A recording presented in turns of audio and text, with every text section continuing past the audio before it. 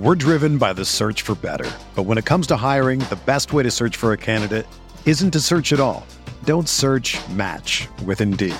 Indeed is your matching and hiring platform with over 350 million global monthly visitors, according to Indeed data, and a matching engine that helps you find quality candidates fast. Ditch the busy work. Use Indeed for scheduling, screening, and messaging so you can connect with candidates faster. Leveraging over 140 million qualifications and preferences every day, Indeed's matching engine is constantly learning from your preferences, so the more you use Indeed, the better it gets. Join more than 3.5 million businesses worldwide that use Indeed to hire great talent fast. And listeners of this show will get a $75 sponsored job credit to get your jobs more visibility at Indeed.com/Blue Wire. Just go to Indeed.com/Blue Wire right now and support our show by saying that you heard about Indeed on this podcast. That's Indeed.com/Blue Wire. Terms and conditions apply. Need to hire? You need Indeed. This podcast episode is brought to you by Coors Light. These days, everything is go, go, go. It's nonstop hustle all the time. Work, friends, family, expect you to be on 24/7. Well, sometimes you just need to reach for a Coors Light because it's made to chill. Coors Light is cold lagered, cold filtered, and cold packaged. It's as crisp and refreshing as the Colorado Rockies. It is literally made to chill. Coors Light is the one I choose when I need to unwind. So when you want to hit reset, reach for the beer that's made to chill. Get Coors Light in the new look delivered straight to your door with Drizzly or Instacart. Celebrate responsibly. Coors Brewing Company, Golden, Colorado. Support for this podcast comes from Wild Turkey Kentucky Straight Bourbon Whiskey. Let's tune in to their one-on-one with Jamal, a real bartender from Old Fourth Ward in Atlanta. I really get into the backstory of whatever I'm pouring, out of respect. There are literally years of experience behind these bottles. Wild Turkey, same recipe since 1942. If you want a true classic, this is what you want to order. Wild Turkey. Wild Turkey Distilling Company, Lawrenceburg, Kentucky. Copyright 2020, Campari American, New York, New York. Never compromise, drink responsibly.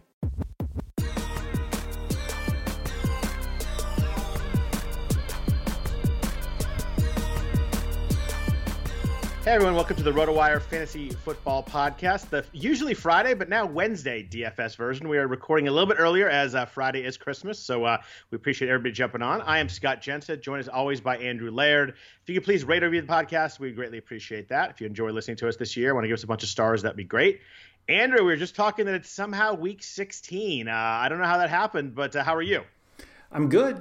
I feel like this is the part of the season, 16 not as much as 17, but like 16 is like where we start talking about guys we've never heard of because, you know, people are either ruled out or their, teams are giving up. But it seems, as weird as it is in a year where, the COVID absences have created like such chaos, it doesn't seem, knock on wood, it's Wednesday. But it seems like week 16, there's really no concerns of people resting or other like lineup things that could really throw us for a loop. And I was saying to you just before we started recording, like I did all the research that I normally do going into our Friday podcast. It's 2 days earlier, and yet I just really don't have a great feel on this slate. I think partially because there are too many players who are available. We always talk about how I like it when there are fewer decisions. It just seems like there are a ton of decisions this week.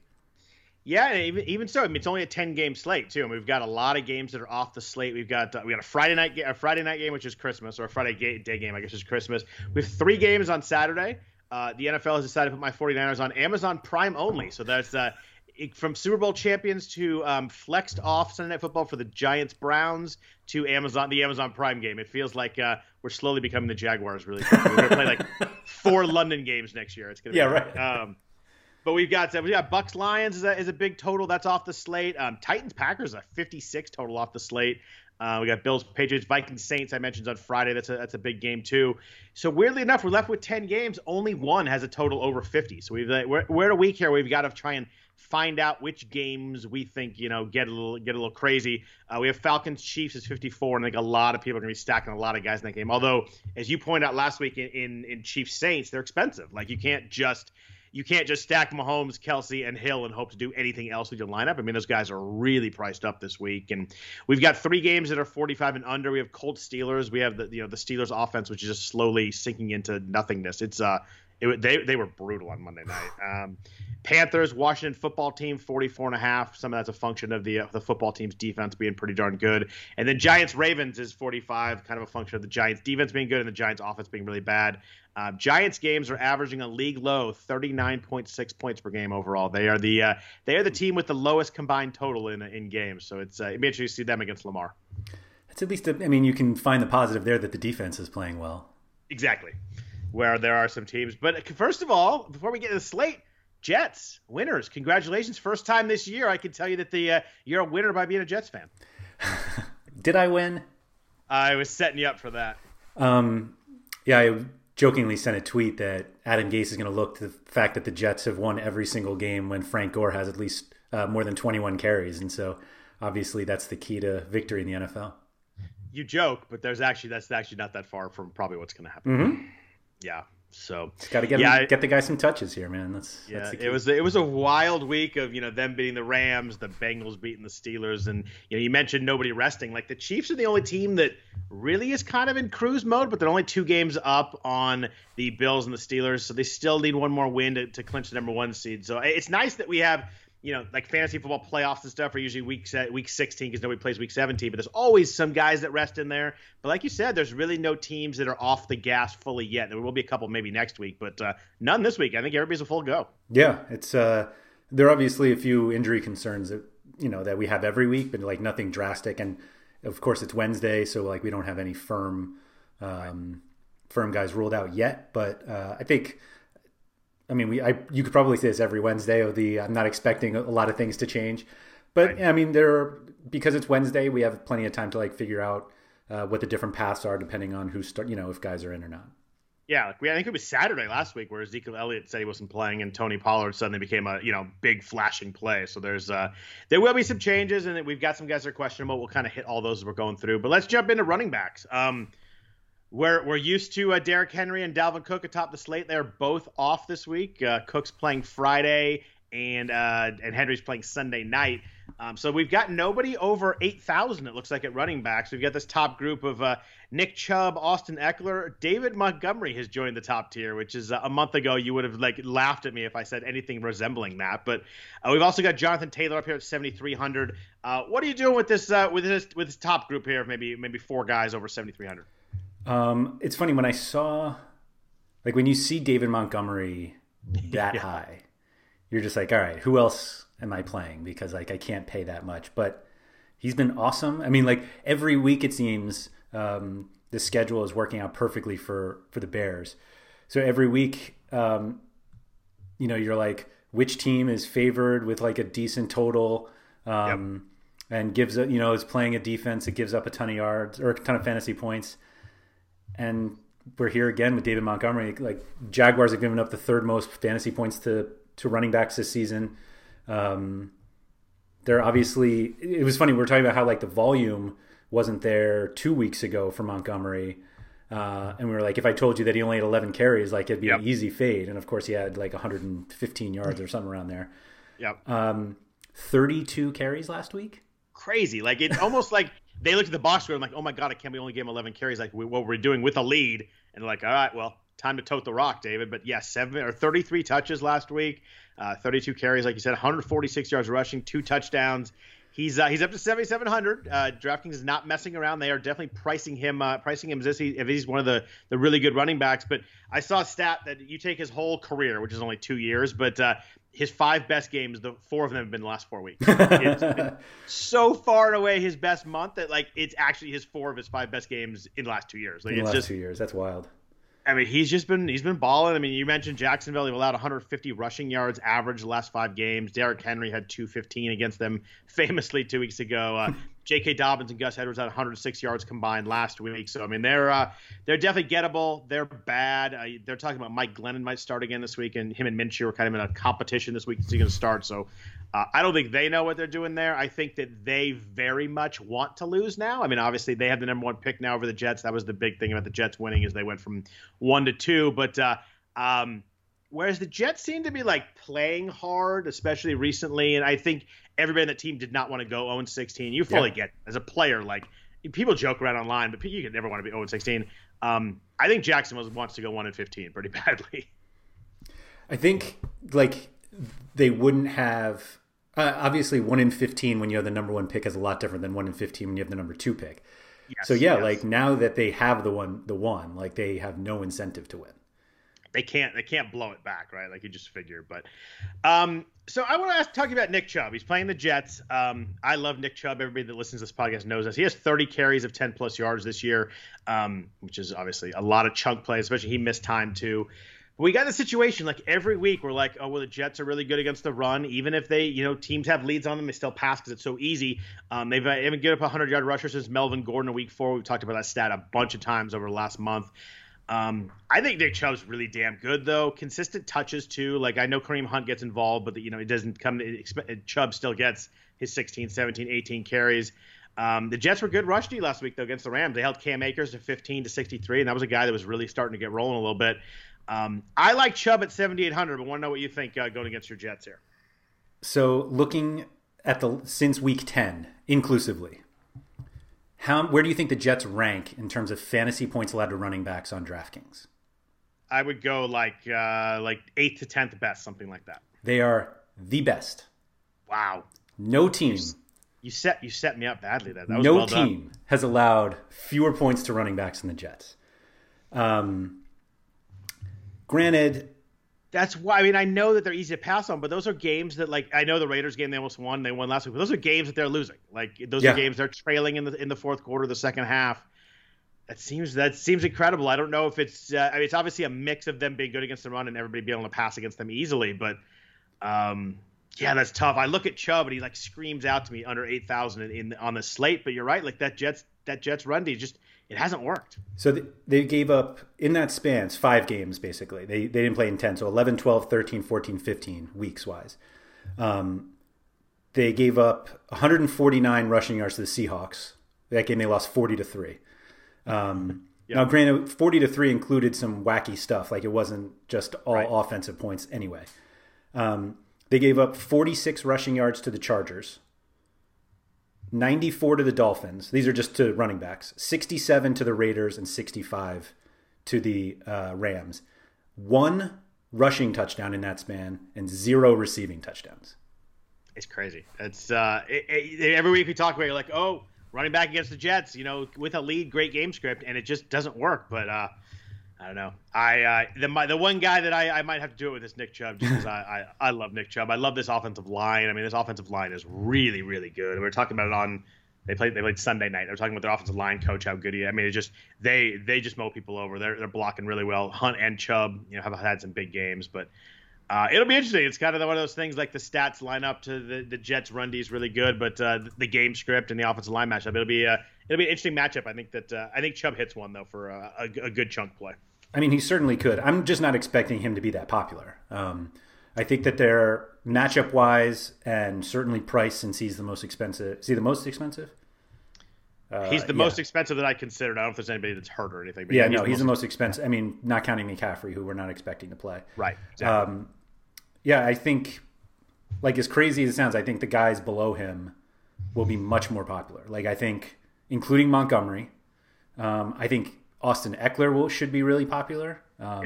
He's 7,600 on DraftKings. Like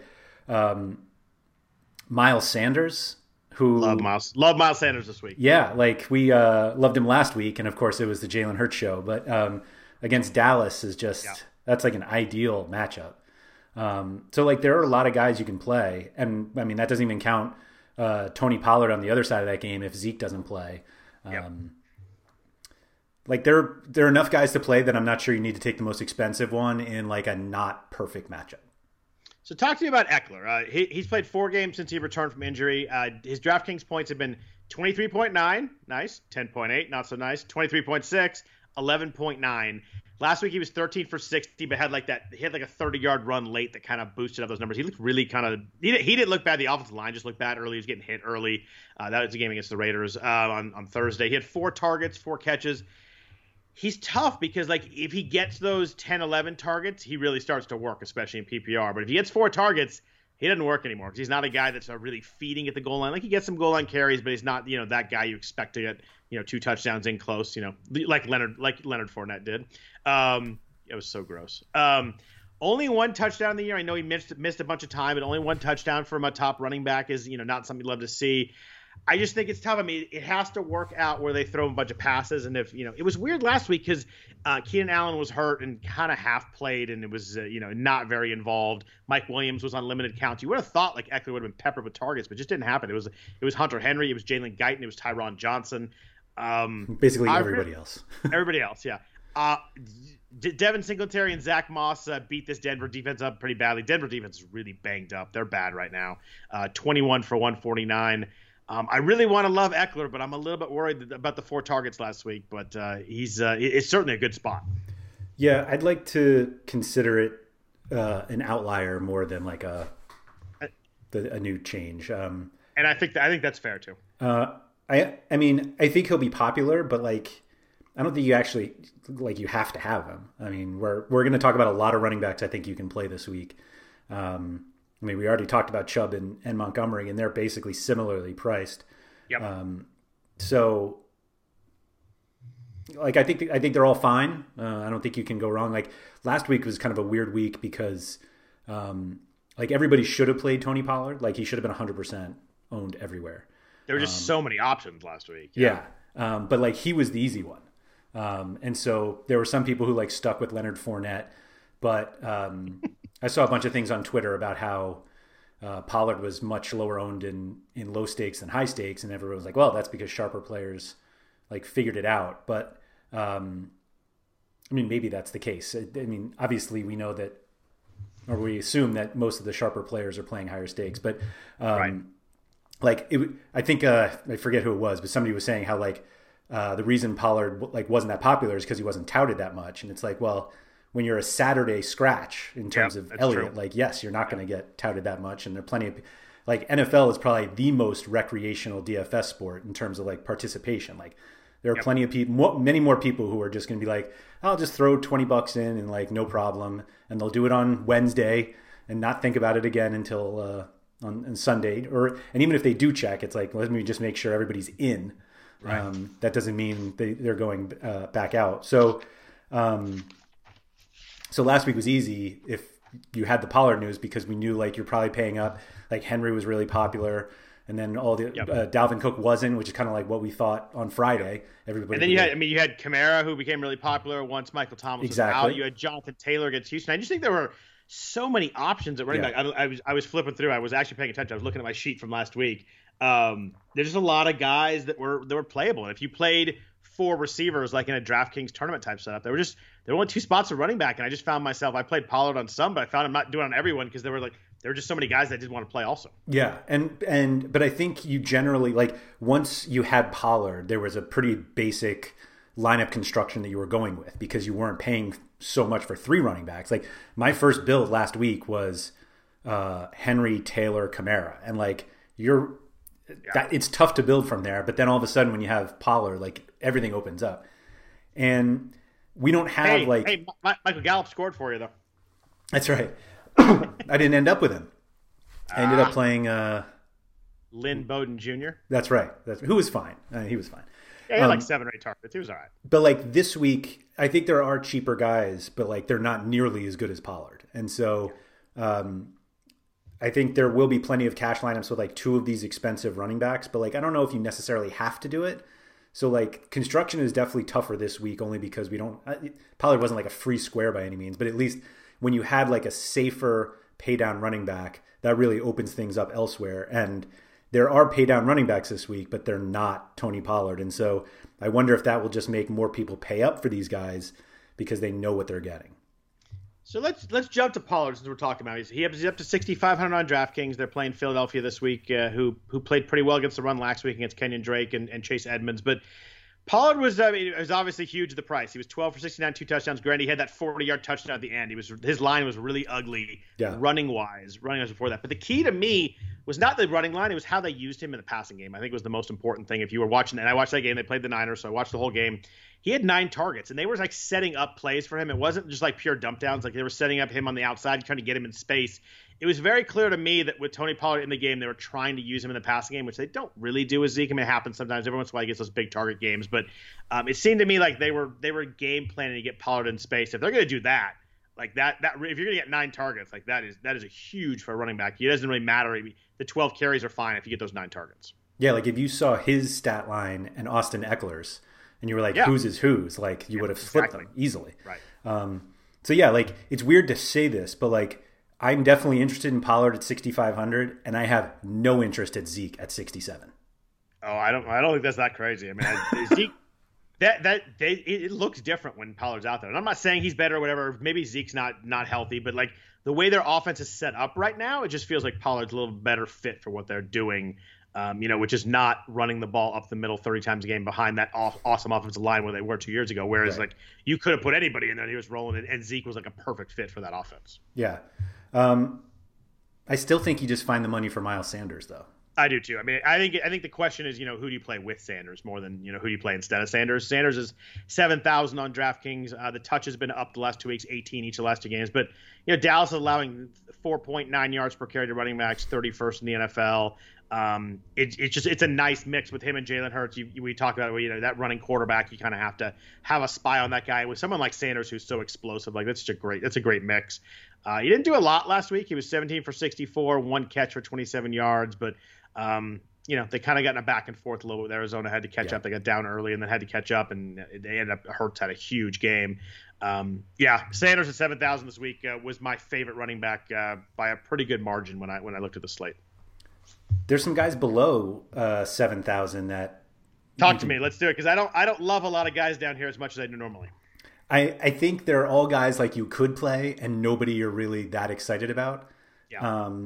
I mean, we have a $6,100 running back who had 100 receiving yards last week on 11 catches, 11 targets. Freaking David Johnson. I mean, home against Cincinnati. Obviously, Cincinnati coming off that huge win against Pittsburgh. Yeah. I don't know if I ever consider David Johnson above like 5,500. Like, I feel like I'm paying up for David Johnson now. Yeah. And that never feels good. He hadn't done more than 4 targets in a game all year. He had freaking 11, and he caught all 11. Like, it's funny. I kind of half watched that game, and I went back and watched it, and like you look at it, it's just weird how that happened. Like, I just don't know if they were close with Indy the whole game. It's not like they were way behind, just dumping down. And nice game script this week, 9-point favorite. I just don't think I could do it 6,100. If it was like regular targets every week, it just seems like you mentioned the outlier with Eckler. Like, this is like the biggest outlier I've seen all year. I mean, it's just crazy that they're using the passing game, even without Will Fuller. I mean, Will Fuller's not there, so that changes things. But 11 targets, I mean, he was 8 of 27 rushing and had a huge game. Like, it's crazy. And I mean, the Bengals allow 4.9 yards per carry there. They're right with Dallas in that stat. But I think I'm happy he got priced up 6,100 because I think that makes it easier for me to not take him. Oh, okay. I like that call. I like that. But like, if he was 5,500, like I'd be like, oh my god, I guess I have to do it. But I don't think I could do it this week. I'm going to skip down quickly because please do. It's in this game. Gio Bernard at 4,800 against the Texans. Running backs against Houston, it's been like a formula all year. Like, you would think that the minimum salary for a running back against Houston should be 5,500. Yeah, it's just that they played Monday night, and he had his big game on Monday night after the salaries came out. The week before, he got benched for fumbling once, which is great if you're like going to someone good, but they went to Samaje Perine. Like, it just makes no sense. And he's been in the NFL for 35 years. Like, benching him after a fumble is not doing anything. And he's not a guy that fumbles. Like, it was so strange. But I really wish Bernard was like 6,000 so I could just skip past him too. But like, he was good. I mean, he was good in fantasy wise against Pittsburgh because he scored twice. So he's 25 for 83. It's not like he was lighting it up. I mean, it's a lot of carries for only 83 yards. But he played 38 snaps. He had 26 touches. Like, that's a crazy percentage of times where he touched the ball that he was in the game. The issue here is game script. Like, they got up against Pittsburgh big, or they were 17-0, I think, in that game, or 17-3. They haven't been up like that probably all year. Even when Joe Burrow was playing, they had back and forth games. But Houston's allowing 21 points per game to running backs, which leads the league fantasy-wise. Jonathan Taylor wasn't huge against them last week, but 83 yards and a touchdown was, workable. 4,800 is just really, really low. I think that's what it comes down to. If you don't play him, I'm not saying you have to play him. If you don't play him, you have to look at if you're looking for some sort of cheaper running back. Right. The options are fairly ugly. I really wish J.K. Dobbins was the guy. Yeah. Gus Edwards still 11 touches last week, and Dobbins looks good. He was 14 for 64 and a nice 17-yard catch, but he's going to have 15 touches. It's hard to do it at 6,200. Yeah. He's been incredibly consistent. It's more than 13 points on DraftKings in 4 straight games. If you gave me 22 touches, he would be the biggest slam dunk for me. I think he's so good in an offense where, again, you have a running quarterback that takes the attention away. They use him in the red zone, sometimes. I'd love him if he was if Gus Edwards just kind of went away a little bit. Yeah, it's weird. I think he should be like in this matchup, if he was getting 20 something touches, he should be 7,500. He should be in that Montgomery range. Yeah. But he's got the explosiveness plus the touches. It'd be huge. But 6,200 almost seems too expensive for limit or shared work. 9 touches wouldn't be crazy. It's possible, right. And you think he's probably gonna get 14 to 15, but the game goes a little bit weird. He gets 8 to 10. You're like, oh, I don't want that. So. Right, and he would be a classic guy for us to break off a long run, get tackled at the 1, and then Edwards comes in and finishes it. Of course. So, what about there's one guy I do really like down here, and it's gross to say out loud, but I'm not gonna say it yet. I want to talk about Melvin Gordon. He's 5,600. He's another guy though. If there was no Phillip Lindsay, I think Gordon has looked good the last 3 weeks, which is I'd never think Melvin Gordon looks good, which is weird. But yeah. He has 17, 16 to 15 touches the last 3 weeks, over 80 plus total yards in all 3 of those games, but hasn't topped 35 snaps the last 4 weeks. He has 9 touchdowns. Phillip Lindsay has 1, so they clearly use him in the goal line situations. He just becomes super TD dependent with the usage. He has to score to work because they just don't give him another guy though. Dobbins, if he had 22, 23 touches, I'd probably do Melvin Gordon in this matchup. But they're underdogs to the Chargers. Drew Lock is a freaking mess right now. They've turned the ball over 18 straight games, which is their franchise record. It's I think once in there they have the clean sheet there, but it doesn't happen. But so you go up $200 at 5,800. How do you not entertain Le'Veon Bell this week with Clyde Edwards-Helaire out with his injury? Bell was 15 for 62 and a touchdown last week against a really tough New Orleans run D. They'll be the highest team implied total on the slate. The Chiefs' offense is obviously awesome. They're big favorites, where they 9.5, 10-point favorites against Atlanta. He hasn't looked explosive, but a lot of work in a high-scoring offense, under 6,000. Atlanta rush D is better than their pass D, but what do you do with Bell this week? Because I saw you roll your eyes and move your head and every other bodily function you could do on a Skype chat. What do you do with Bell this week? He checks every box that you want. He actually kind of looked okay last week. He did. The touchdown, he looked spry even. Yeah, spry. I haven't used that word about Le'Veon Bell in a while. So the Chiefs have a 32.5 point implied total, and the next highest is 28.25. They're so much higher than everybody else. Cleveland is the next highest. I think at that price, if Bell wasn't there and it was Edwards-Helaire, we'd probably play him, and he's been awful. If I told you that Bell gets let's say 17 touches, you use him at the price? Yeah, no, I think I do too. You definitely play him, I think that's probably about what he'll get. Right. Do you think they use him more than Edwards-Helaire? From watching their games, it feels like it. It feels like they trust him a little bit more. I don't know. Right? It seems like CH kind of gets lost in offense a little bit, and he showed a few flashes last week too, which is disappointing that he got hurt because he made some moves. And I'm like, oh, there's the guy that the low center of gravity, shifty guy that we're like, oh, that's the guy's going to fit well in this offense. And he had a couple big plays or a couple good plays, and then you're like, here it is. And then he had the bad injury, and we don't know if he's going to be able to be back for the playoffs or not, but. Yeah, I feel like they trust Bell a little bit more, and last week that the Saints played them like, okay, well, we're going to play, 6 safeties deep, and you just go ahead and go underneath and run. And it kind of worked for a little bit. And Mahomes had a 5.4 YPA last week, his lowest of his whole career. And I think defenses have to play that way. It's the only way to slow them down. I think that at some point the Chiefs are going to have to take that. And with the way the Falcons are bad against the pass, you would assume that they're going to play the pass and let them run. And it's just a matter if the Chiefs want to take it or not.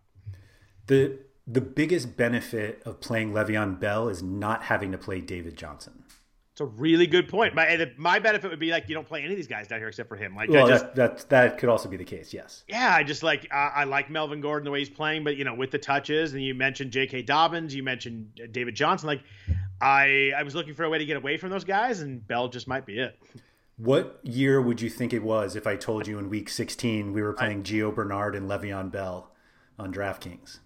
And David Johnson. and Melvin Gordon. Like, if not for mentioning J.K. Dobbins in there, who was like 11 when these guys were good. Like, right. It's just it's weird. So we talked about Bernard. The other guy down here I think we have to mention, weirdly enough, the Falcons, Raheem Morris came out this week and said, oh, by the way, Ito Smith's our starter at running back, which is Ito Smith hasn't done anything. Like, I guess Todd Gurley's looked terrible. Don't get me wrong. Nothing with Todd Gurley, but it just seemed weird that it was like a very bold and statement like he's our starting running back now out of nowhere. I mean, his carries last 4 weeks have been 12, 9, 11, and 6. So, like, getting some work, but not to the point where like we got to give him the keys to the offense because he's been so good. But he's 4,000 on DraftKings. The announcement came out after prices have been set. Tough game script though. They're at Kansas City. They're the other side of this Le'Veon Bell game, but Kansas City's allowed nearly 150 total yards per game to backfields. Not a lot of big running back one games, but a lot of like combo backfields or guys out of the backfield. I don't know if they're behind and they're dumping the ball down, and Matt Ryan, Julio Jones probably won't play again. We don't know for sure, but I don't think he's going to play. I don't know. Ito Smith, min price. What do you think? That's what I think. That like sigh of like, damn it, I wish he wasn't 4,000 is exactly what I think. Yeah, I will do everything I can not to buy into a Falcons backfield. Mm-hmm. And this is somebody that like was talking about Gurley 2 weeks ago. So you love the Falcons. Yeah, I think there's just like too much uncertainty. They potentially could get absolutely blown out, and we're having to need 7 or 8 catches from Ito Smith is like not a position I want to be in. Yeah, I think that's fair. It was just really strange that he came out like it was out of nowhere, and it was like, all right, he's the guy. I mean, he was 6 for 24 last week and 11 for 42 the week before that. It's not like he was like flashing with some big plays. Like, oh, we gotta get this guy the ball more. It's just, I guess it says a lot about Todd Gurley more than anything.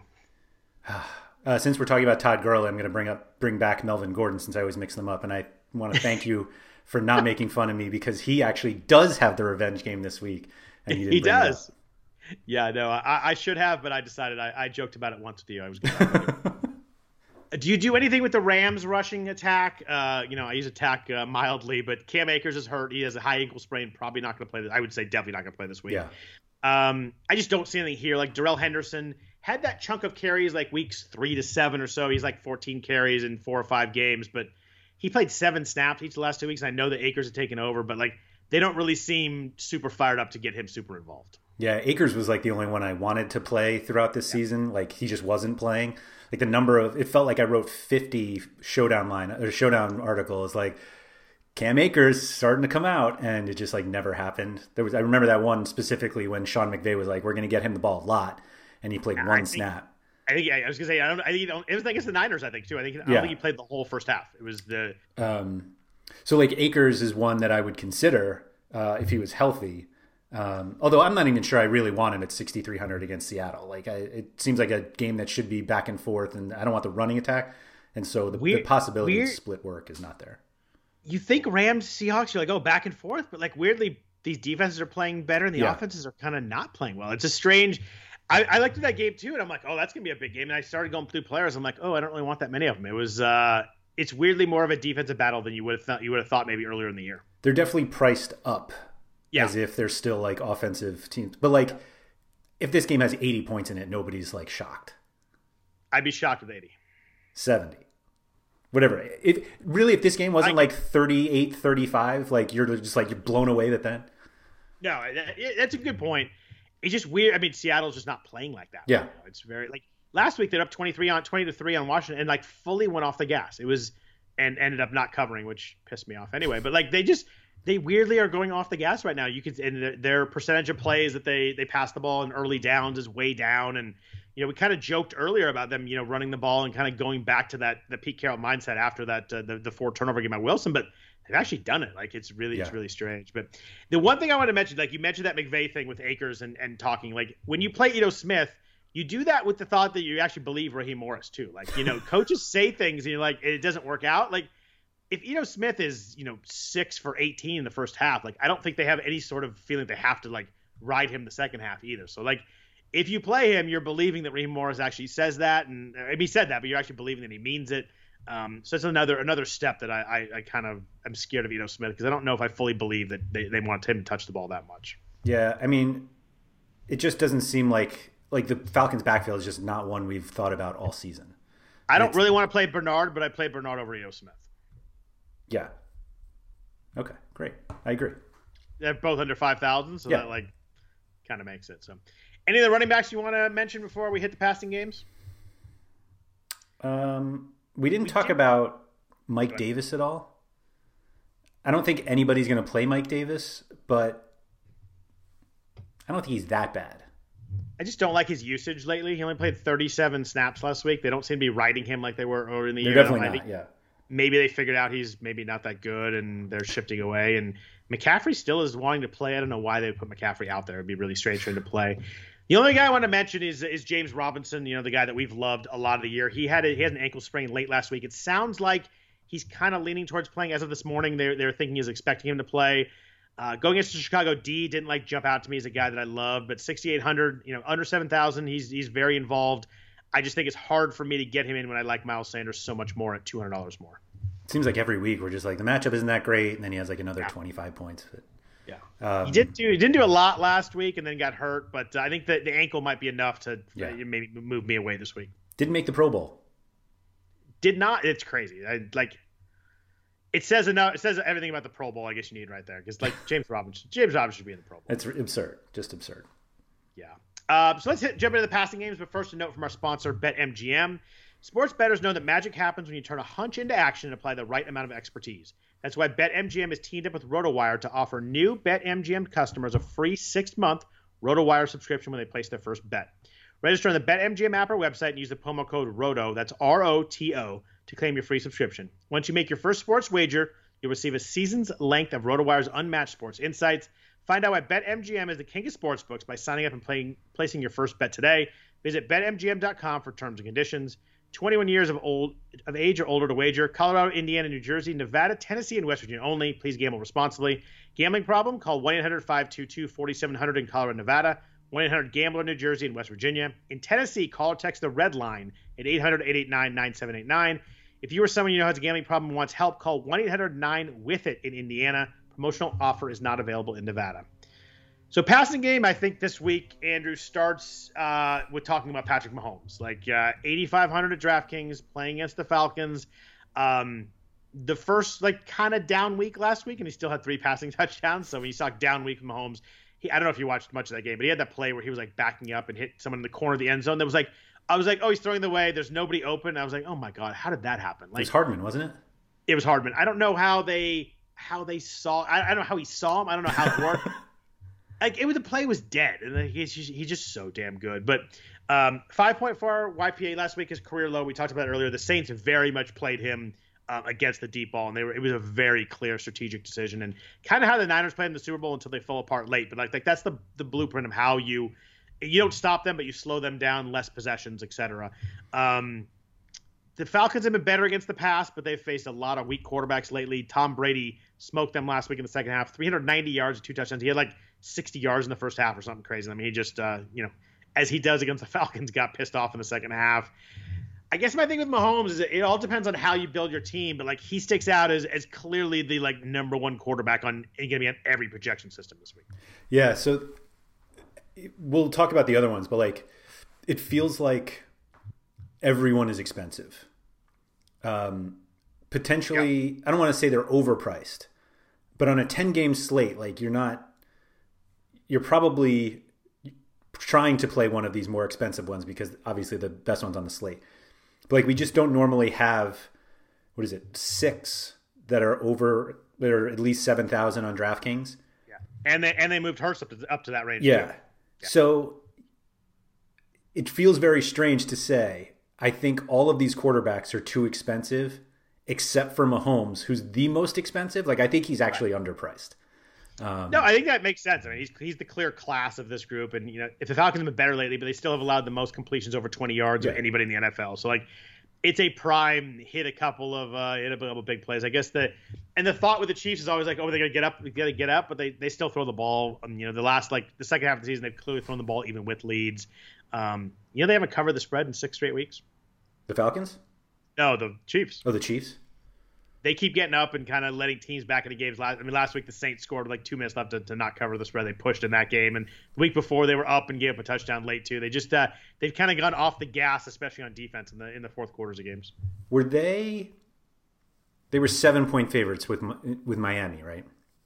Yes, that was the game they won by 6, right? Yes. So they got up, and I saw like multiple people tweeting like that line was ridiculous. Yep. Like they should have been so much higher. And then the game ends and you're just like, this is why those guys make so much more money than us. Yeah, I had the Chiefs in that game -6, and I was like, oh, well, that one works. Let's move on to the afternoon game. And like, not so much. Yeah, I think I agree with everything you said about Mahomes. I'm curious, like we talk about how quarterbacks like are always pretty spread out on slates. I don't really stress about percentage ownership with quarterbacks, but I think Mahomes will be pretty damn popular this week. So I was looking at the UF collective ones that we have on RotoWire, and let me guess because I haven't looked yet. I'm gonna go like 17-18%. They have Mahomes at 24%. Wow, that is high for a quarterback. And the next highest is Jalen Hurts at 9%. Like I think that's gonna be it's gonna be a clear number one with Mahomes this week. Yeah, which like we just went through running backs and. To comfortably get Mahomes in, you're playing potentially you're playing Le'Veon Bell and Gio Bernard to get Patrick Mahomes. In a tournament, would you do Mahomes with Bell, or is that something you don't want to mess with? Yeah, I'd probably not do that. Yeah, I wouldn't either. There are cheap, like we'll get to wide receivers, but like we mentioned Hardman, like they're other than Tyreek Hill and Travis Kelce, the Chiefs receivers are cheap, like for how ridiculously explosive that offense is. And so there are definitely ways to but do they're that. they're also correctly priced because aside from Hill and Kelce, like none of them do anything. Like it's just they're just not consistent. Game by game, someone's going to hit and someone's going to score. But like Hill and Kelce are so heavily targeted, it's hard to figure it out. I don't want to spoil receivers, but I do like Hardman at a very cheap price this week. Totally agree with you. 9 targets last week. So we were talking about how you would want to stack this game, but everyone is just really expensive. Because if you do it, you want to come back with Ridley, and he's like 8,500. Like it's right, just it's tough. I'm trying to pull it up quickly here, but the so like my blind stack thing that I do. Obviously, that game has, or at least the Chiefs have the highest, or that is the game with the highest total. But yeah, Mahomes, Hill, Kelce, I assume is the highest on the blind stack. But like so, it's actually Mahomes, Tyreek, and Sammy Watkins and Kelce. Like if you went like all of them, right? They cost 31,000 combined on DraftKings. The next highest stack is 26.2. Wow. Like they're $5,000 more than they're an entire player more. There's just no way to like. Is the next one Seattle? The next one it's Atlanta. Oh, all right. Because that probably includes Julio though, who's not going to play. So I figured it was Russell, Metcalf, and Lockett. Although Lockett's priced down now, but I was trying to figure out who the next one was. Yeah, it's the Chargers are kind of expensive. Yeah, because and then it's Seattle. Up. Yeah. But just like go ahead. So I think most people are going to try to do like Mahomes and then like Hardman. We'll get to why in a little bit, but like stacking this game is not going to be easy. But the easiest path to the to the Chiefs passing game is Mahomes. Like, yeah, it's Tyreek has a bad game, Kelsey has a bad game. Mahomes can still throw for 350 and 3 touchdowns. So I don't think Kelsey knows what a bad game is. It's incredible. 8+ catches in 7 straight games. Like there's 3 guys in the history of football that have done that. Yeah, it's a crazy stretch of consistency. Yeah, I just hope that he ends up leading the league in receiving at this point. That'd be awesome. I would like to see that too. So let's jump down to a couple of these cheaper guys. And I say cheaper, they're still pretty expensive. We've got Lamar Jackson's 8,000, Russell Wilson is 7,300, Deshaun Watson 7,600, Herbert 7,400. I like Deshaun Watson and Herbert probably of the group. I am not playing Russell Wilson. It's a rough stretch of stat games. They're playing against the Rams, who played him really well the first time. If you do drop down from Mahomes, you can put Jalen Hurts in this group too. He's 7,000 now. If you drop down from Mahomes, maybe you're playing Bell, you want to go something different, you want to save $1,000. Who are you focusing on in this group? I think Lamar is better than all of them, but I don't know how you play Lamar if Mahomes is only 500 more. I think that's it would have to be a build where you just are fading Mahomes and want to be a little bit different. And Lamar is 25 plus points 3 weeks in a row. He kind of looks like a different guy. We talked about last week how he looked really quick and looks like Lamar again. Yeah, once he put the spikes on. I like Deshaun Watson this week at 7,600. He's not been a top quarterback since Will Fuller went out, but he's still 2 of those 3 games he's over 300 yards. Last week just a weirdly high scoring quarterback week, so he was really good last week. The only reason he wasn't top 7 or whatever he was. Over 9 YPA in 2 of those 3 weeks. I just think Deshaun Watson's so good. The ceiling's probably a little more limited than I want without Will Fuller. Like, he was a big play guy that, if he was going to have that huge ceiling game, it's because Will Fuller made a couple big plays. But good matchup. I know they played Ben Roethlisberger well last week, but Ben looked terrible. And they've played bad quarterbacks the last 5 weeks. So any stat you see with Cincinnati last 5 weeks, they played Ben, they played Andy Dalton, Tua, Daniel Jones, and Alex Smith. So, I'm not taking those stats really seriously. They gave some huge games before that. I don't think many people are going to play Watson this week, and I kind of like another 300+ yard game. Do you have any concern that David Johnson has 25 carries? I literally couldn't even say without laughing. 11 targets is all we need. As long as he's catching passes, I'm cool with David Johnson being involved. Right. Yeah, I mean, Deshaun makes sense every week. But he's not. I mean, he's not cheap. He's not a value. He's 7,600. He's probably correctly priced. I just think he's really good. But you can go into these guys in this range. Wilson's wild. I know we hit on it real quickly when we talked about Seattle and the Rams earlier. But the first 7 games of the year, he had 3+ passing touchdowns in 6 of those 7. The 7th, he had 2. So, still was involved. The last 7 weeks, he has 1 of those games. Wow. It was against the Jets. He had 4 against the Jets. The other 6 games, he has 2 or fewer. We talk about them shifting philosophies, but, he's been a top 12 quarterback once the last 7 games. It's Russell Wilson. What was the point of this change? He had that 4 turnover game, and they're like, we don't want to lose games like that. And when I'm obviously a Niners fan and we play Seattle, they play us well, all that. The thing I want is Russell Wilson not running around and making plays. If I'm rooting for this game, I love when they hand the ball off. And granted, Chris Carson and Carlos Hyde are pretty good players, and they do their thing and they could do it. But if you're going to give me less possessions, less time to worry about Russell, as an opposing fan, I take that every time. I hate what they're doing right now. Yeah, no, it makes total. The more Chris Carson, the better for a 49ers fan. So, right. I mean, he had and Wilson had 9.9 points against the Rams in Week 10, and the Rams defense is really good. I know last week did not show that against your Jets, but the Rams defense is good. He was 22 of 37 for 248, no touchdowns in Week 10. If you want to go contrarian GPP play, Wilson Metcalf is the play this week because they're awesome players and no one's going to have them compared to normal. But I don't like anything I see out of the Seahawks offense right now. I totally agree. Particularly when we have guys in the price range that we like better. It's he's not a value. Watson is obviously very good. Herbert, I don't know how I feel about Herbert anymore. I'll probably play Watson over Herbert. The sneaky part about Herbert is everybody's oh yeah, he bounced back nicely last week. He had that 60-yard bomb in overtime, and then the rushing touchdown. Completely changed his line. It wasn't suddenly it looked really good, but it wasn't looking that good till the end, and he got lucky with that. But The Denver secondary is just so banged up right now. Like Josh Allen absolutely destroyed them last week. I think they gave up 300 yards just to receivers last week to Buffalo. Like Allen had 4 touchdowns, 2 running, 2 passing. Teddy Bridgewater had 283 on the secondary the week before, and that says all right. You need to know there. I think the matchup is awesome for Herbert. It's a game where they're 3-point favorites. Like could get back and forth a little bit if Denver can actually put up some points. But I think Herbert is for me is like the matchup screams that he's got to be at least considerable this week.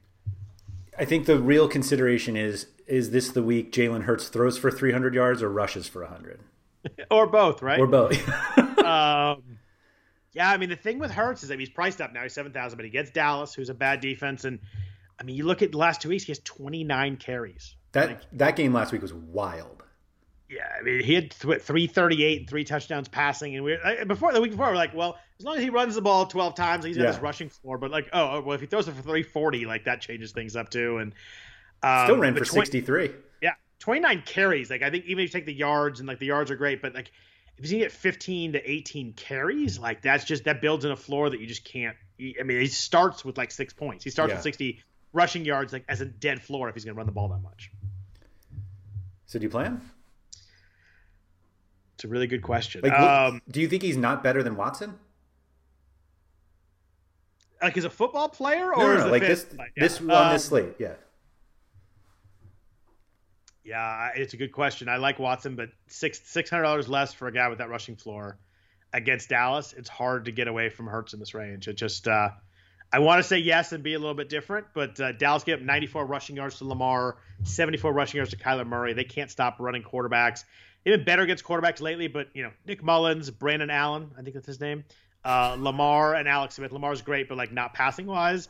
So like I don't really play into their passing stats because that's a group of really bad passing quarterbacks. Yeah. Prior to that, Ben and Kirk Cousins had 3 touchdowns each in the 2 games prior to that. So I don't buy into the Dallas passing game resurgence. It's hard to get away from Hurts at 7,000. You make a good point. Like that's the way I feel. The pricing is very strange. I was saying like we have 6 guys priced from Hurts up, and we only have 2 in the 6,000s on DraftKings. Like wow. Like if you don't play Hurts, like 6,100 is the most you're going to pay for a quarterback. And I don't know if you need to play Baker Mayfield at 6,100. Like there's no way I'm playing Ben Roethlisberger at any price at this point. But 6,400 against the Colts, no way. I can't fathom even thinking about clicking that in. There's 2 guys down here that am interested in if I'm going to save some money and kind of build a different lineup. The first is Mayfield. I mean, 6,100 passing game against the Jets. We talked about all year. They cannot stop the pass. Last 4 weeks, 10 touchdowns, 1 interception, 3 weeks in a row, over 297 yards. He looks like a different guy right now. And, it's a quick stretch, but he looks confident. Whereas early in the year, like you could tell, like he did not look confident. The Jets played well against Jared Goff last week, but, that's Jared Goff, and we never know what we're going to get. I guess how much will Cleveland need to throw is probably the biggest problem in this game. I think that's ultimately like what it comes down to. Like the Jets coming off a big win, but they're still a very bad football team. And they have 2 running backs they can lean on to, and they are a team that if they do get a lead will take the air out of the ball a little bit more than most teams. You mean Gore and Johnson? I mean Gore and Ty Johnson. Yeah, I think. By the way, I'm happy that Frank Gore didn't have an 0-16 year, and maybe if he finally decides to retire, I'm glad he didn't have an 0-16 year. So I could not care less, but. Yeah, I know. Yeah, but as a 49er fan, I love Frank Gore. So I'm most carries in NFL history. Yeah, maybe he'll get that 1-day contract and retire as a 49er. I hope so. I'd love to have him back. If he wants to come back and play Week 15, 16, and 17 for us here, I'm good with that. Please. I like the cheaper guys. I don't think you're going like way down, but what do you think about Matt Ryan? Same thing I always think about Matt Ryan. He's just frustrating. He's so up and down and so inconsistent. How much is Ryan? 5,800. In a game that he might have to throw 50 times unless Ito Smith gets 50 carries. I'd play Trubisky instead. I kind of like Trubisky. 5,700 against Jacksonville. Jacksonville's allowed multiple passing touchdowns in 8 straight games. Like they're getting thrashed by quarterbacks. Even Lamar had 243 and 3 on them passing last week. Not just running, passing. The Matt Ryan like game script thing makes a lot of sense. I just I find it hard to trust him, and outdoors against Kansas City. I don't see. I'd play Trubisky instead. That's fair. It's the worst part is if you really want to stack that game, it's so much easier to do it with Ryan than it's like 2,900 cheaper.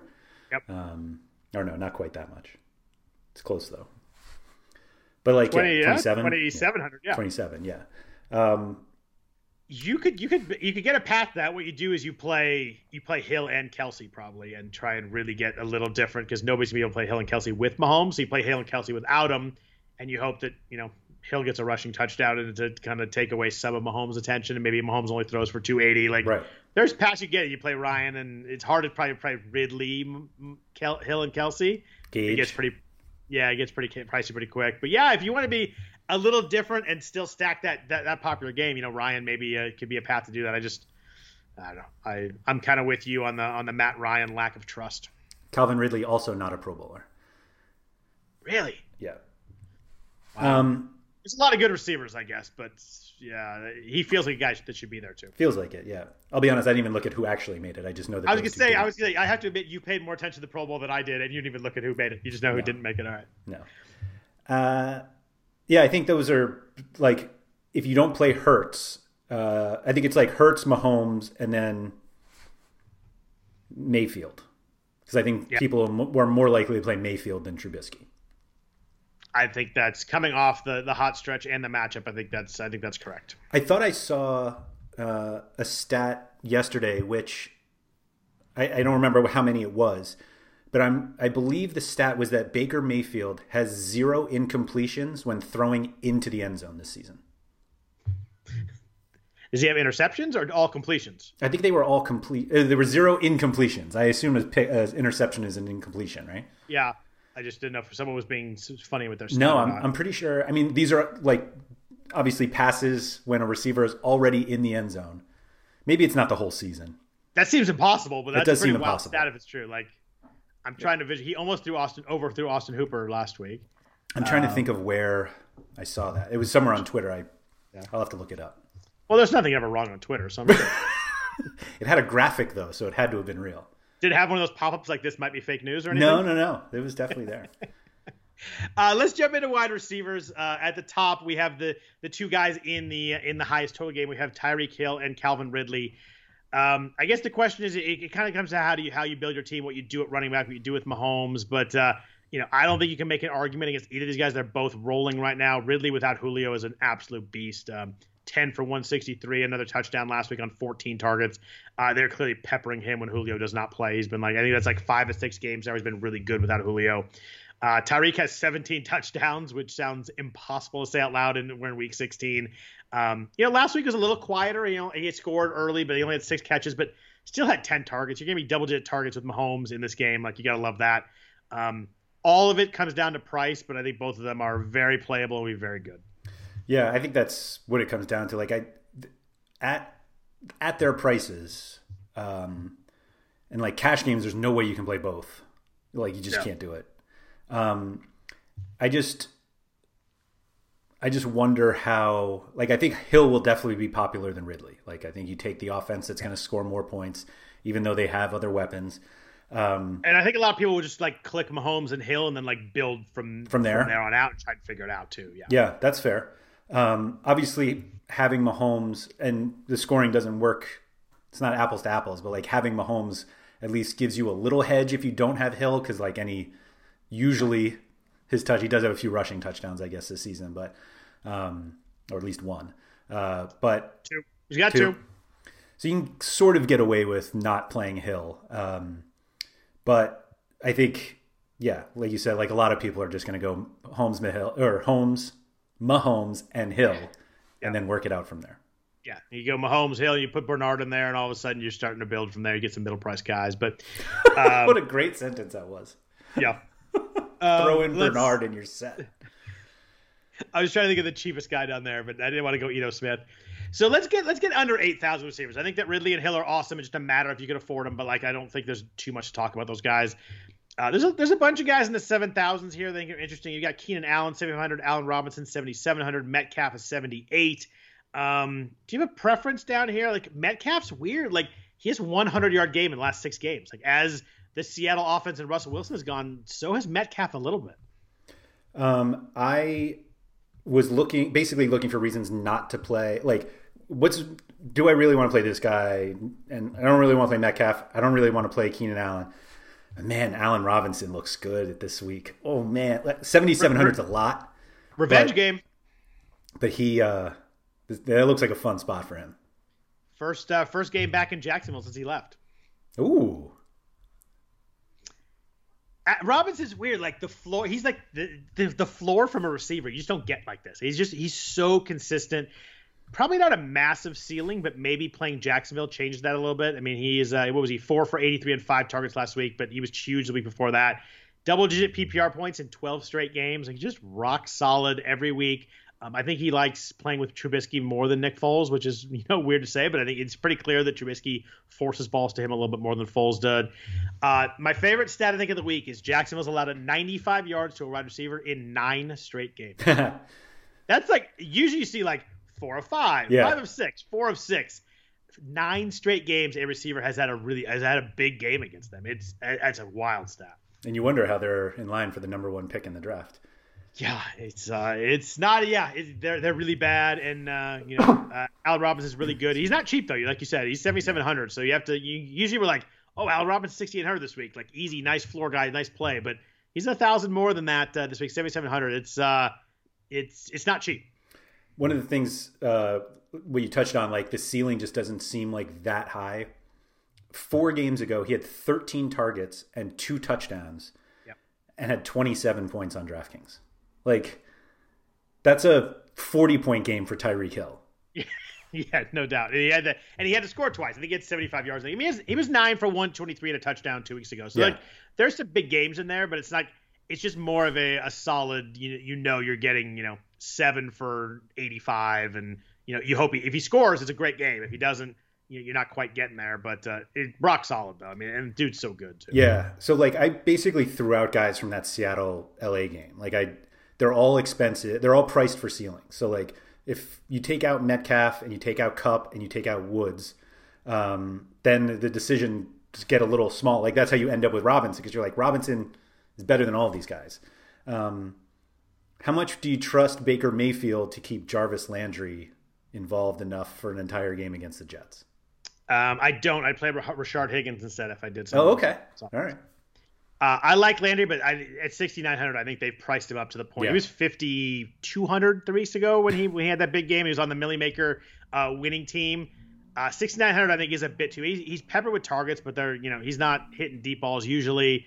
The Jets are bad against wide receiver ones. I do get that, but I think he's priced to the point where I don't think he has quite the ceiling that I need for that price. So I pay Higgins at 4,800 instead. Okay, that's fair. I think that's the right call too. Like it's another one. Like, I don't really like him, so maybe I'll just play Allen Robinson.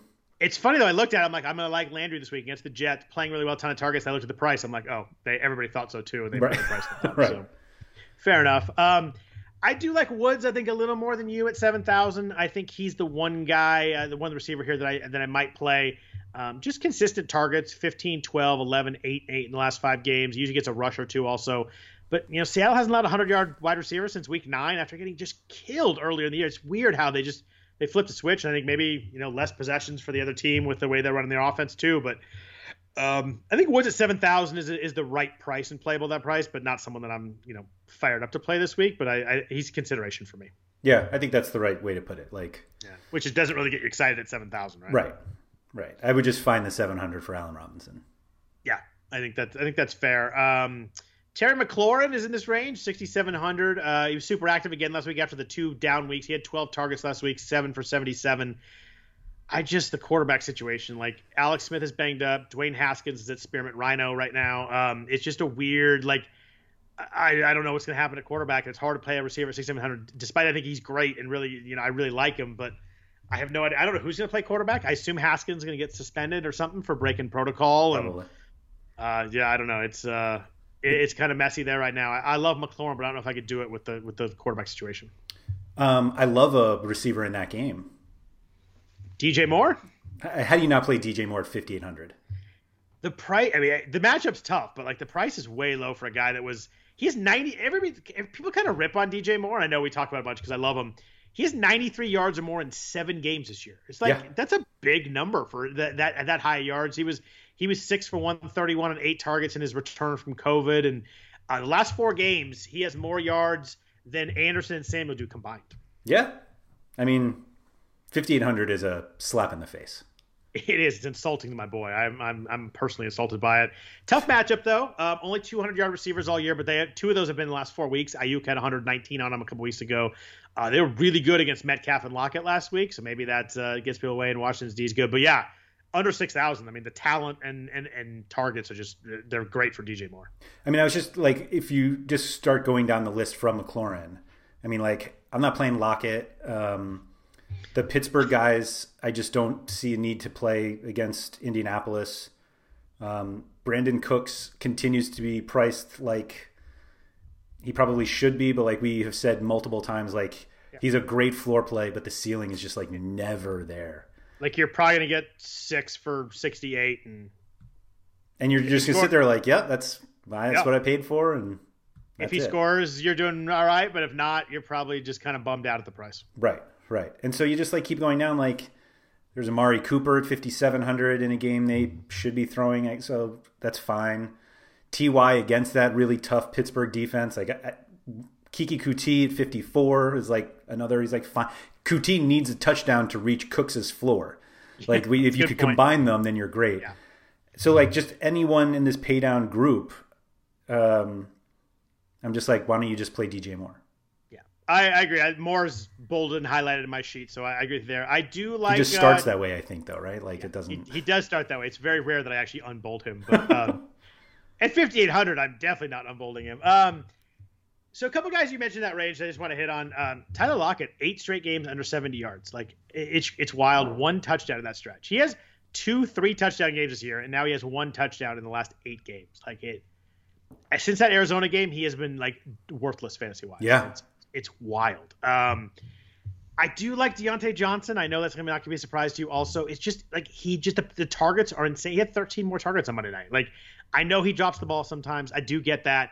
My biggest concern is that Ben's just not throwing the ball downfield. That touchdown to Deontay was the only pass he completed over 10 yards on Monday night. Like that next gen stats little map that comes out with all the maps stuff. He had 1 ball past 10 yards that was completed. That's wild.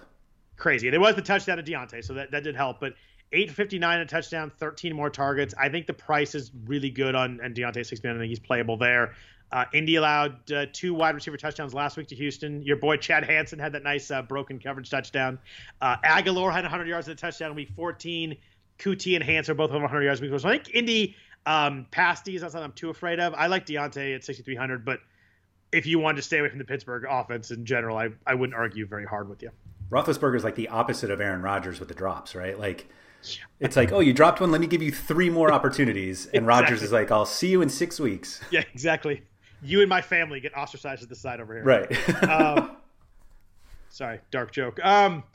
Cooper's interesting at 5,700. Like they priced him way down. He was really quiet against the Niners. 3 targets, 2 catches for 10 yards, which is odd. And that game was weird in general. They were like, it was all Pollard and then the Gallup early until he got hurt. But he had scored 3 in a row and had double-digit points in PPR, 11 and 13 before that. So he's been a really consistent guy. And I think the key here is Darius Slay. Darius Slay played really well against Cooper the first matchup, and he's a guy that Cooper's had trouble with. Was struggled against him the year prior to. He's questionable with the concussion protocol. If Slay doesn't play, I get pretty interested in Cooper 5,700 pretty quickly. Do you like him more than Russell Gage? It's a good question. Gage is 5,100 and had 10 targets last week, played 60 snaps.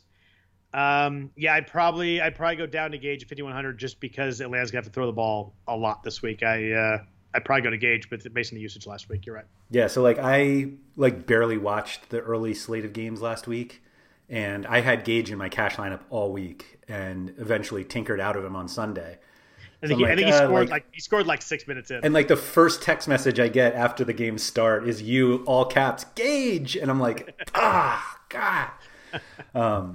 It turned out to be fine. But I actually thought you had him, otherwise I wouldn't have said that. No. Of course, I mean, I did have him until that morning. That was not a rub it in. That was actually happy for you. But. Yes, no. It turned out to be perfectly fine anyway. But I think Gage. I mean, you have like Gage and Watkins. Like this is how you stack this game comfortably with Mahomes, Gage, and Watkins. Comfortably in quotes. Yeah. Salary. If Michael Gallup does not play, 5,300 for CeeDee Lamb, who looked good again last week. 7 targets, 5 for 85. Had the kickoff return for a touchdown too on the onside kick, but he hasn't done a lot. But like the targets have been up a little bit last 4 weeks. 7, 9. Then he had the 2 good target, and then the 7 again. I think he's live if Gallup sits. It's kind of a big play PPR or GPP kind of guy. Yeah, GPP for sure. I mean, he makes for a perfectly fine like run back if you go with. Although I don't know who you're taking Philly pass catchers, but Hurts with CeeDee Lamb coming back. I have the answer to that question coming up later. Oh, all right, great. So there you go. There's your nice cheap stack. Yeah. And we mentioned Rashard Higgins. We were talking about Jarvis Landry. 65 plus yards in 3 games in a row, 24 targets last week. Fantastic matchup against the Jets. I think at 4,800, I think Rashard Higgins is a really good play this week. Yeah, I think that's. I think it makes a ton of sense. And 2,100 less than Landry, like slam dunk for me. If I'm taking someone in that game catching the ball, I'm gonna save the 2,000 pretty easily and go to Higgins based on usage. You don't want to go 1,100 even cheaper for Peoples Jones? I like it, but a big play guy, I think I go with Higgins instead of the price. Okay. I just like the targets. Yeah. Oh, for sure. So if Tyler Boyd does not play, he's in concussion protocol, left last week. They're on a short week coming off Monday night. Do you have any interest in T. Higgins priced down at 4,700? I know the quarterback situation is obviously rough here. Yeah, just like a Higgins stack. Oh yeah, I like that. I think definitely. 21 targets last 3 weeks. Hasn't done a lot with them. Hasn't topped 60 yards since week 10. But he's a guy that is talented. And if Boyd doesn't play, I think maybe the targets bump up a little. But I think he's workable at 4,700. I'd probably go the other Higgins instead. Right. How much do you want of the Bengals passing game? I think that's the key. Is it's hard to get a ceiling when you think they're going to score how many points, but they are against Houston, whose defense is bad. I don't know. Ryan Philly looked better than Brandon Allen, I guess. But, yeah, he did. He looked kind of serviceable against Pittsburgh. He had that rushing touchdown at the end that locked it up. But he took that huge shot too. That he gets smoked. Survived, and it seemed like the guy. Like it seems like the team wants to play with him. Like that's something. It's probably the biggest quarterback I've seen in a while, where the quarterback did not leave the game. Like it's just at least came back in, but like he got hit from like 3 different angles. A clean hit, but like he got smoked. Yeah. How comfortable you feel with T. Higgins and Gio Bernard together in a lineup in 2020? There's your run back right there, right? Oh. So let's get under 4,000. This is always the area that I like to get into. There's a couple guys down here I like, but I want you to go first. Anybody you love under 4,000? I mean, love is obviously under 4,000. You get some risk, but anybody you like down here catching the ball? I do just want to throw out 4,500 Jamison Crowder after 8 targets last week. Yeah, but that's it. He played well. Yeah.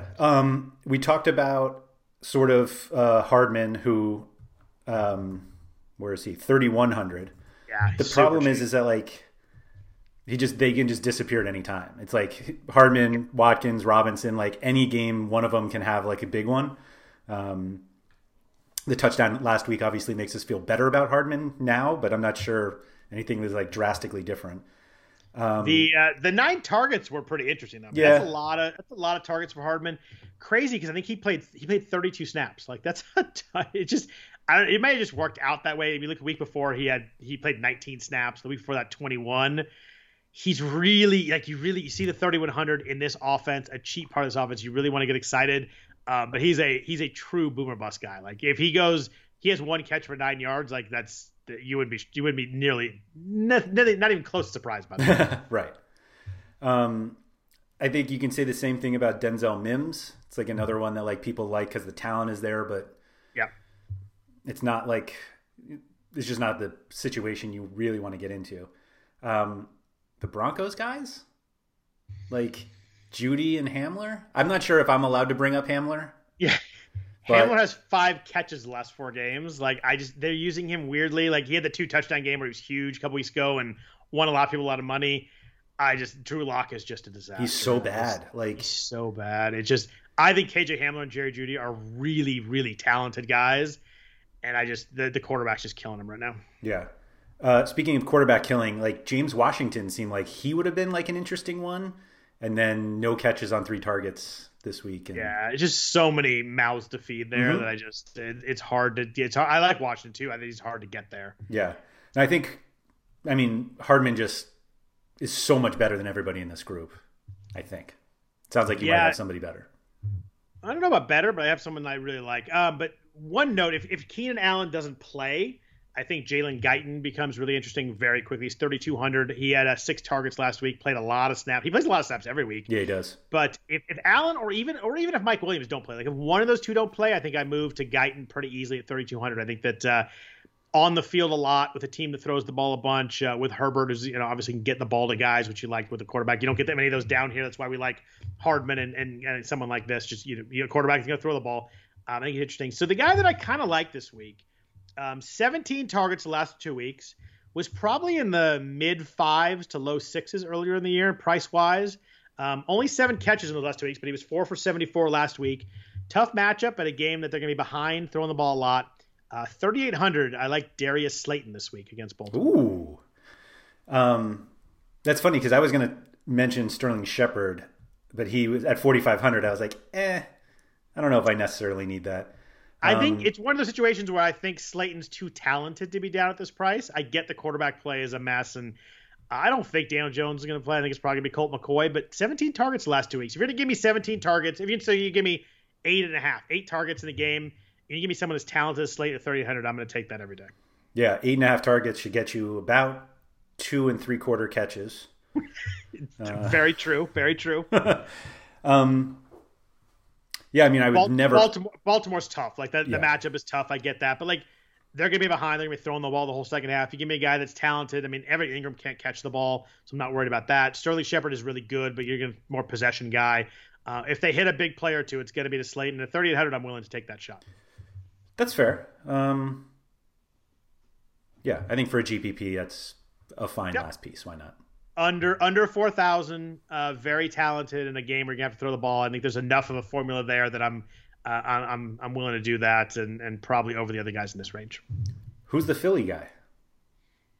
Dallas Goedert. Oh, okay. Oh, not even a receiver. Yeah, okay. No, I really want to go Jalen Reagor, but it's just not enough there right now to do so. I can't find a receiver. Greg Ward has 3 touchdowns in 2 games from Jalen Hurts, but I think he had like 10 yards last week or something like that. 15, yeah. Four catches on 5 targets for 15 yards. Yeah, I'm not paying for that touchdown. The touchdowns right there, so I'm not doing it. I tried to. It's funny. I tried to find a Philly receiver that I liked it cheap, and I couldn't do it. Which is funny to like think that after Hurts threw for 335 yards. So let's jump into tight ends. Obviously Travis Kelce's at the top, and we talked about the stretch of catches. I mean, he's 8,500. Like we talked about, if he was 7,000 priced like a receiver, you'd play him, but 8,500, I don't think I can get there.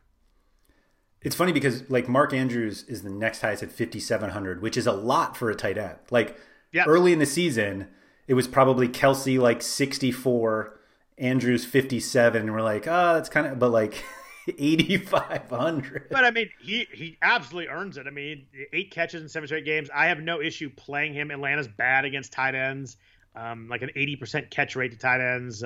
He's so excited. Everything that I was building and working towards, I couldn't find a way I couldn't find any lineups that I really liked with Kelce at 8,500. Yeah. So the way we kind of explained this early in the season when we didn't have an $8,500 tight end, but we had 6,300. Yeah. If that was the conversation, then we're saying if you want to play 2 of Hardman and whoever Hamler, I'll throw in just for good measure. Yeah. You play 2 3,000-ish wide receivers, and then you play Kelce because where he's priced now, you're playing him instead of Allen Robinson or Tyreek Hill or Calvin Ridley. Yeah, I mean, you're playing against he's 800 more than Robinson. Right. So like the consideration for Andrews is like, do you want to play him or like Amari Cooper, DJ Moore? Like he's in that range, but like you're literally playing Kelce instead of the best wide receivers on the slate, which like based on the production is perfectly fine. It is like we say that and you're like, I just want to play Ridley, but like Travis Kelce's been better the last 8 weeks than anybody. Right. So, but and really, certainly more consistent. Really, what you have to do is the 2v2 of who the receiver is that you're getting. So like it's really Hardman and or I don't even want to use Hardman just because, I mean, you could play both of them because they're both fantastic, but you're playing Darius Slayton and Kelsey, or you're playing Ridley and Goddard. And it's still pretty close. It is pretty close. I mean, Kelsey, it's crazy that Kelsey's so good that's close. Like normally at the start of the year, we've been like, oh, easily I take the more expensive receiver and punt the tight end and figure it out. But I don't know. I mean, they feed Kelsey like crazy. Yeah, and he's obviously in a price tier by himself. So it's not like, oh, I want to pay up for tight end this week because there are a lot of like you're either paying up for Kelsey or I think you're just like all the other guys just seem so expensive for what they really are. Like 57 for Andrews, 49 for Logan Thomas, 40 beasting right now. Logan Thomas is going off right now. Well, did he have one good game or was it two? Two. Sort of two. Oh, it's 2 out of 3, right? Yeah. 15 targets you're last right. week. That is insane. Thomas is awesome. You're right. 15 targets. Like that's how did that happen? I have no idea. I don't get this team at all. No. And he's at 4,900 this week, so they've priced him up appropriately. Yeah. He's interesting based on the usage, but yeah, I get your point. Like it's just you just have to keep looking at where else. Like make your lineup with a cheap tight end. Make it with Goddard, who's 3,600, and then take Goddard out and put in any one of these other wide receivers or any one of these other tight ends, and just see how far down you have to go in certain spots, and you're going to realize it's probably not worth it. I agree there. So my question for you: we mentioned Mahomes. You looked up the UF collective, and he's clearly the highest quarterback. Do you think more people will stack him with Hill or with Kelsey? That's a good question, actually. Can you do? I don't think you could do both and have a workable lineup at all. I mean, there will be people that do it and try. I just think you have to get too lucky with too many other spots. But I was curious, if you thought that more people would go Mahomes Hill at the beginning or Mahomes Kelsey to start out with. If you play the three of them on DraftKings, you have 4,000 left for all of your remaining spots. So you go 2,000 on a tight end, or 2,000 on a defense, 2,500 on a tight end, then you're like at 4,800 a spot. That's really, I mean, with you can have the Falcons, who you probably don't want to play against your 3 stacks, but they're at 1,900. They actually broke the 2,000 barrier. But you have the Jets. So the Jets defense is 2,000, and that gets you to 4,400. Right. And you don't have a cheap tight end to fill because you already filled it. You already filled your tight end spot. Yes, I guess you could play 2 tight ends. Oh, yeah, you're right. You probably have to go like Bernard and Smith. It's kind of the only path, right? You go maybe someone 6,000 cheap, and then you're going $2,000-$3,000. It's hard to get there. Now, granted, you are paying down for a running back in the game that you're expecting the Chiefs to blow them out because you're taking Mahomes, Tyreek, and Kelsey. So if you plug in, Mahomes, Bernard, Smith, Tyreek Hill, Kelsey, and the Jets defense. So you have 2 wide receiver spots and the flex, and you have 4,400 per spot. Yeah, man, there are going to be ways you can look back and that would work, but there's just no way I can do it going forward and be comfortable with that lineup. Actually, you get up to 5,000 if you add Hardman, and now you have to expect that Mahomes throws 7 touchdowns. You never wouldn't. It probably would be the first time, right? He probably has a 6 touchdown. He probably has a 6 7. Yeah. I just I think more people play Hill because people are more comfortable paying all the way up for a wide receiver than a tight end. But I think Kelsey might be the better play. It's interesting. I mean, if he's going to be definitely less owned, I would think so too. I was just curious of what you thought. You're better with percentages than I am. I think you're probably right. I think Hill comes in higher though. UF Collective currently, I mean, this is Wednesday. Things change throughout the day, Wednesday even. But they have Hill at 16 and change and Kelsey at 11 and change. And Goddard is next at 9.5. Like, that's it. You're either playing Kelsey or you're playing Goddard. Yeah, that's where I kind of got to when I looked at tight ends too. I mean, I bolded Logan Thomas just because I wanted to talk about him. But I mean, he's 31 targets last week. He's heavily involved, but they priced him up to 4,900. But since week 10, Logan Thomas is third in tight end targets behind Kelsey and Waller. Like, crazy how much they've been using him. But 4,900. Fant was good last week, but he's 4,800. I find it hard to pay, and Hunter Henry was good last week. I find it hard to pay $1,300 more when I can get Dallas Goedert, who had 8 more targets last week.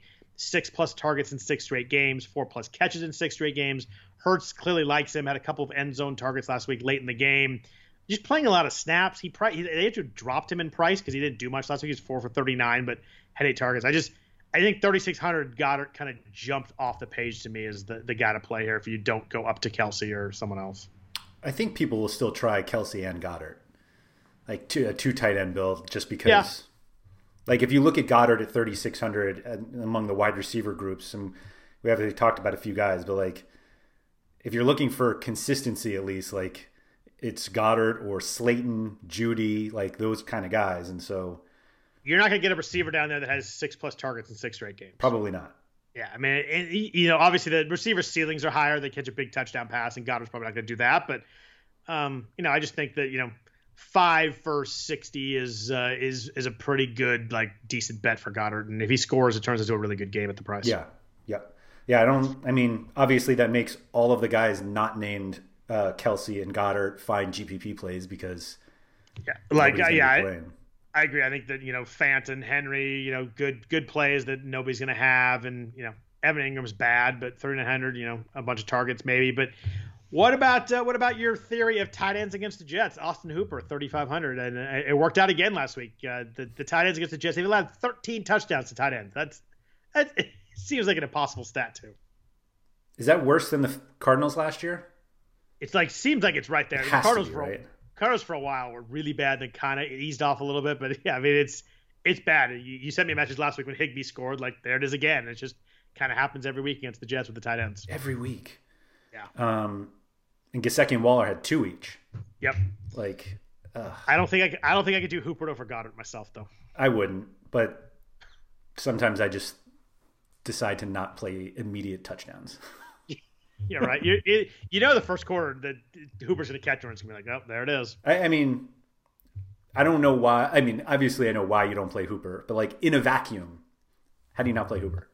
Yeah, 3,500 and 6 targets last week. And I think the reason you play Hooper is just kind of up and down. And, he started off slow, then he had the big chunks, then he got hurt. I had the appendectomy. And I think if you want to get off Goddard, who's probably going to be, I don't think he'll be popular, but probably like 10% owned. So enough people that way more than Hooper. I think he's a fine shift off Goddard.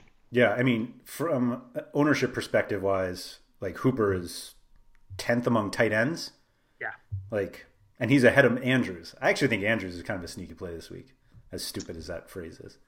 No, I mean, he's coming on though. Like he's 5,700. I think everybody's going to slide right by him when they scroll. I think you're right. I think they're going to Kelsey, or people are going to scroll down to at least Logan Thomas. Like I think they'll get at least under 5,000.